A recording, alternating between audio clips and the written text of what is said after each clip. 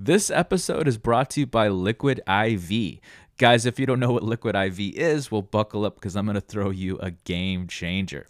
Liquid IV is a hydration multiplier that not only tastes great, but is a non-GMO electrolyte drink mix. Powered by cellular transport technology to deliver hydration to the body faster and more efficiently than water can just do alone. One stick contains 3 times the electrolytes of traditional sports drinks with 5 essential vitamins. Now, I pride myself on telling you about things that I either already like or just use in my everyday life, and I have to say, I've actually been a fan of Liquid IV for a long time now. I use it for everything from, just long runs to stay in shape, all those late nights with those after hours, or just when I'm feeling a little dehydrated. I turn to it so it could just, my God, set me straight, make me feel like $1,000,000 again, and just get me ready for the day. So please head on over to their website. That's liquid-iv.com to check out their amazing line of products. And get this, when you use promo code Art of the Beholder, all one word, you'll get 20% off your order. Now, if you need a little direction on where to start, I recommend lemon lime. Guys, you're going to love it. Won't be disappointed. So please give it a shot and get more fuel for life's adventures. Now, back to the show.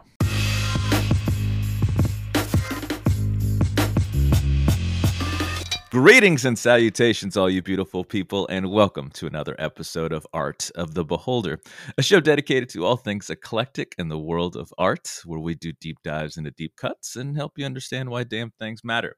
I'm your host, Novo Day, and I am back today with another quick cut to talk all things multimedia by focusing on Chalermchai's Kositpipat's Wat Rong Khun, otherwise known as Thailand's The White Temple.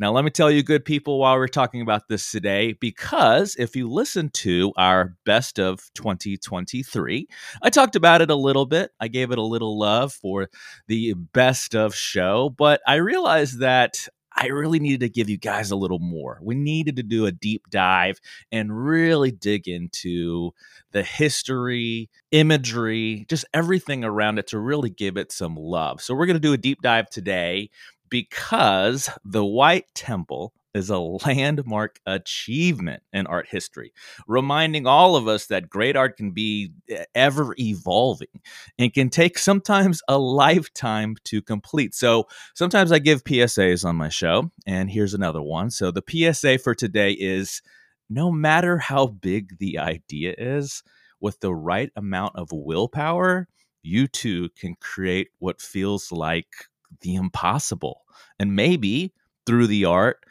live forever. Now, before we can discuss, of course, we all need a little background.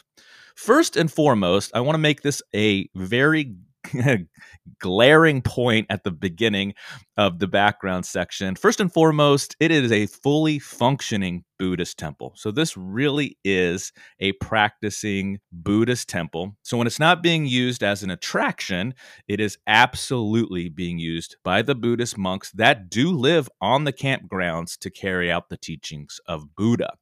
Located in the province of Chiang Rai, the multimedia venture was created by, as already stated, national master artist Chalermchai Kositpipat and was completed and opened to the public in 1997. Though the project is still actually ongoing to this very day, and it's not actually expected to be completely finished until 2070. Just to put that in perspective, how the scope of this project, how big it is, to date, the artist has spent approximately a little over 1,080 million baht. That's Thailand's currency. But to give you a better perspective for people listening in the West, that's a little over 30 million US dollars. So, a lot to discuss, but before we do, of course, we all need to take a little break and hear from our sponsor. We'll be right back. This episode is brought to you by short story Post Meridium. Follow Entropy Sessions character Lydia, one of the lead madams of an anonymous house, as she manages the ups and downs of a very unique hospitality market, one that specializes in the most sinful of pleasures only the underbelly of society can really offer. You can find Post Meridium on Amazon and all major ebook formats, available now. Now back to the show. All right, we are back, and now it's time to do the damn thing as we do on these shows. And I'm just going to I'm going to do my best to take you through my own personal experience, almost like you're walking right there with me. So when we get to the campgrounds, it is huge, sprawling, and it is busy. It is bustling with people and cars and mopeds and bikes and motorcycles. It is huge. And that in and of itself struck me as, very fascinating because we had seen nothing quite like it in all of the other attractions in Thailand. So when we get there, we walk up to the campgrounds and you can actually see the White Temple pretty much as you're walking up to it, and it is magnificent. And as we're getting close to, paying for our tickets to get in, I find that the artist himself, Kositpipat, is there. It turns out that he likes to hang out there a lot. And he happened to be there with his friends. And it was like he was just another visiting art enthusiast, but someone actually had to point him out to us and say, that's actually him right there. Designed the entire piece, did a little of everything to make it what it is today. And how cool is that, right? That we got to see that. So we go in, and of course, we first lay eyes on the White Temple. Now, the White Temple itself, there's kind of three sections to it. There's the bridge that is known as the cycle of rebirth, the gate to heaven, of course, the Ubisat. Ubisat is essentially an ordination hall where Buddhists carry out a series of rituals for their faith and the teachings of Buddha and things like that. And right away you see, like if you were to pull up a picture of the White Temple, right away you see these big, what looks like horns or hooks or claws coming out from the main entrance area. And we learned from our guide that is a demon's mouth, to be more exact, eating the souls of the sinners of mankind, people that are not allowed into the gates of heaven. And when you actually get close to this, you see a series of statues and other imagery that is very traditional, I would say very traditional Thai and historically Buddhist-centric imagery, things like that.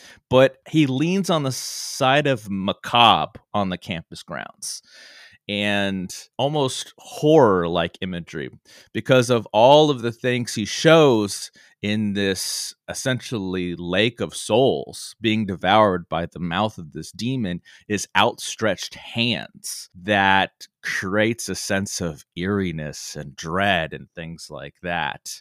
And then so you walk up past the mouth of the demon to then stand in front of two beaming statues. Now, these statues represent Death and Rahu.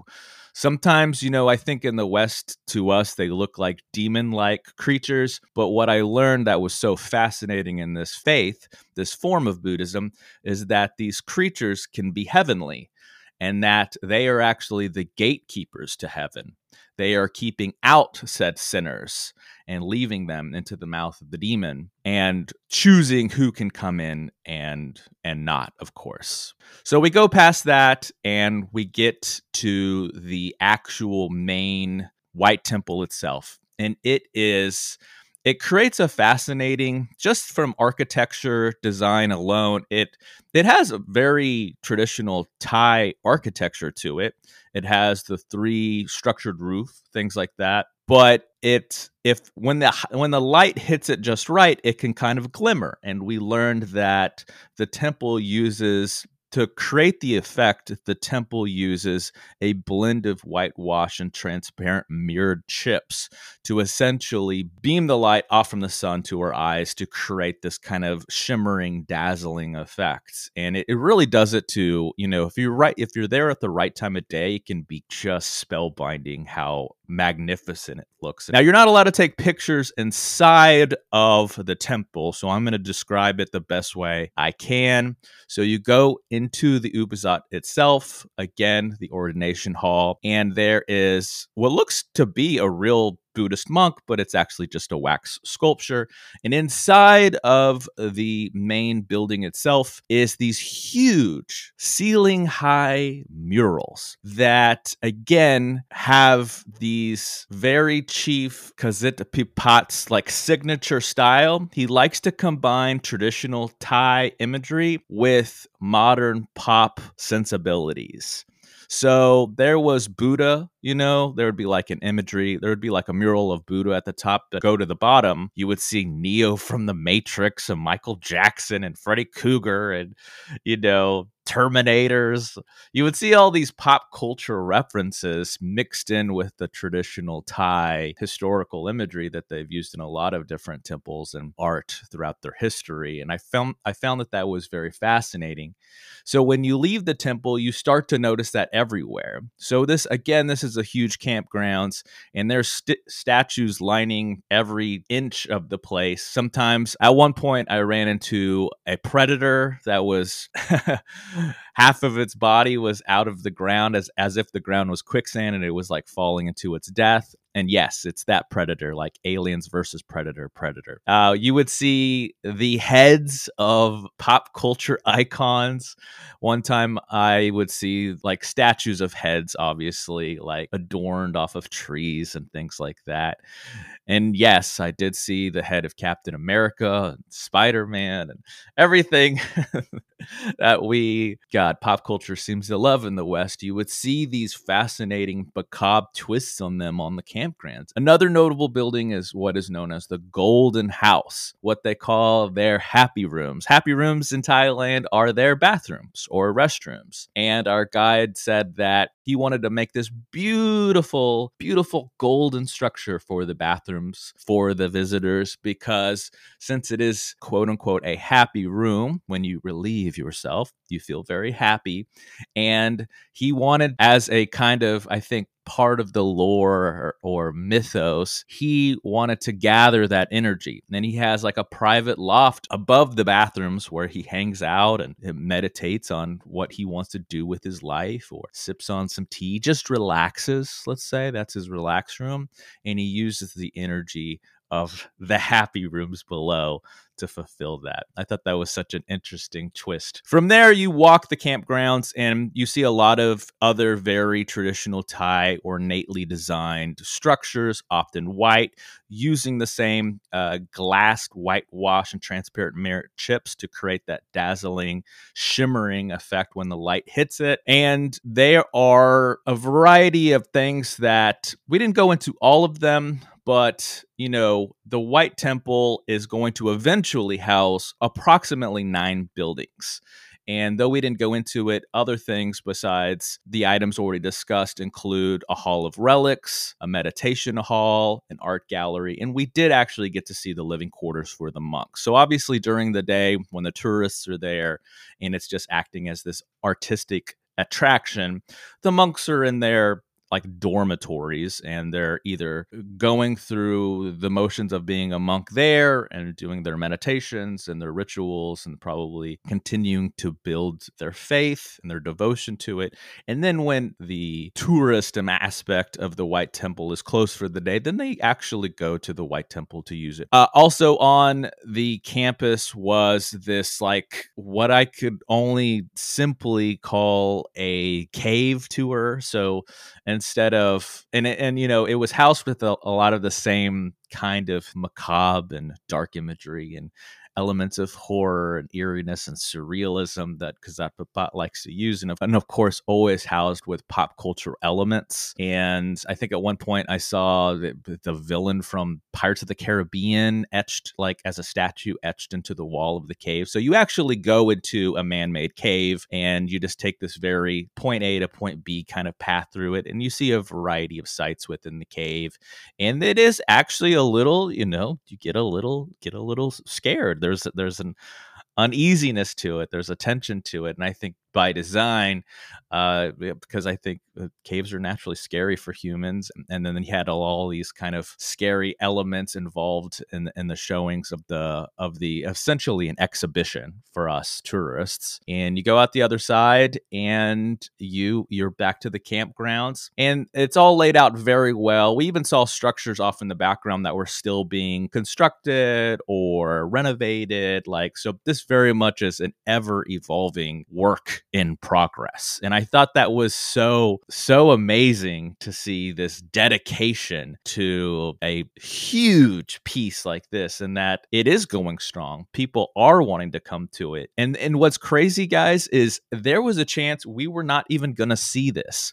Now, this was part of a road trip we took from Chiang Rai to Chiang Mai. So on the way to Chiang Mai is the White Temple itself. It's actually, though it's in quote unquote the province of Chiang Rai, it's on the outskirts. It's on the way to other cities.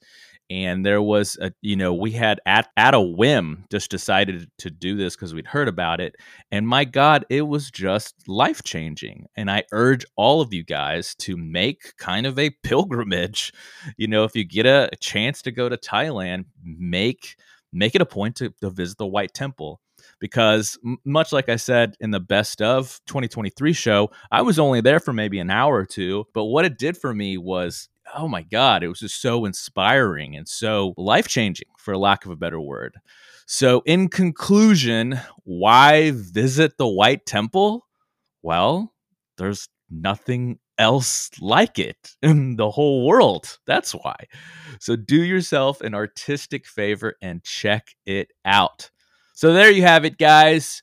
A deeper dive into Thailand's The White Temple. I want to thank you guys for listening. But before we get out of here, I want to give a little love to some of our other sponsors. Today's show is also brought to you by Zencastr. Zencastr is our go-to tool for remote podcast recordings. What's great is that you can record separate audio and video tracks, and it's all backed up on a secured cloud, so you never lose your hard work. Even better, it's easy to use, and there's nothing to download. So go to zen.ai/Art of the Beholder, or just go to zencastr.com and use promo code Art of the Beholder and get 30% off your first 3 months with a pro account. Now, if you like that, you can, of course, check out some of our stuff at NovoDayProductions.com. You can, of course, follow us at _Novo_Day and at Novoday Media. Don't forget to like, subscribe, do all the things. You know what to do. And if you'd like to sponsor our little love child or be on the show, you can reach out to us at NovodayMedia@gmail.com. So until next time, guys, be good to each other. We'll see you in the next one. And as always, good luck and Godspeed. We love ya. Art of the Beholder is brought to you by Novoday Productions. Created and hosted by Novoday and the Novoday Collective. Facebook.com/Novoday Media, at Novoday Media on Twitter and Instagram. Music by A Company. Facebook.com/ACOMusic123. ACO on Spotify. Logo design by Tom Justice, JESTUS, of thejusticecompany.com. And executively produced by Clayton Anderson. All rights reserved.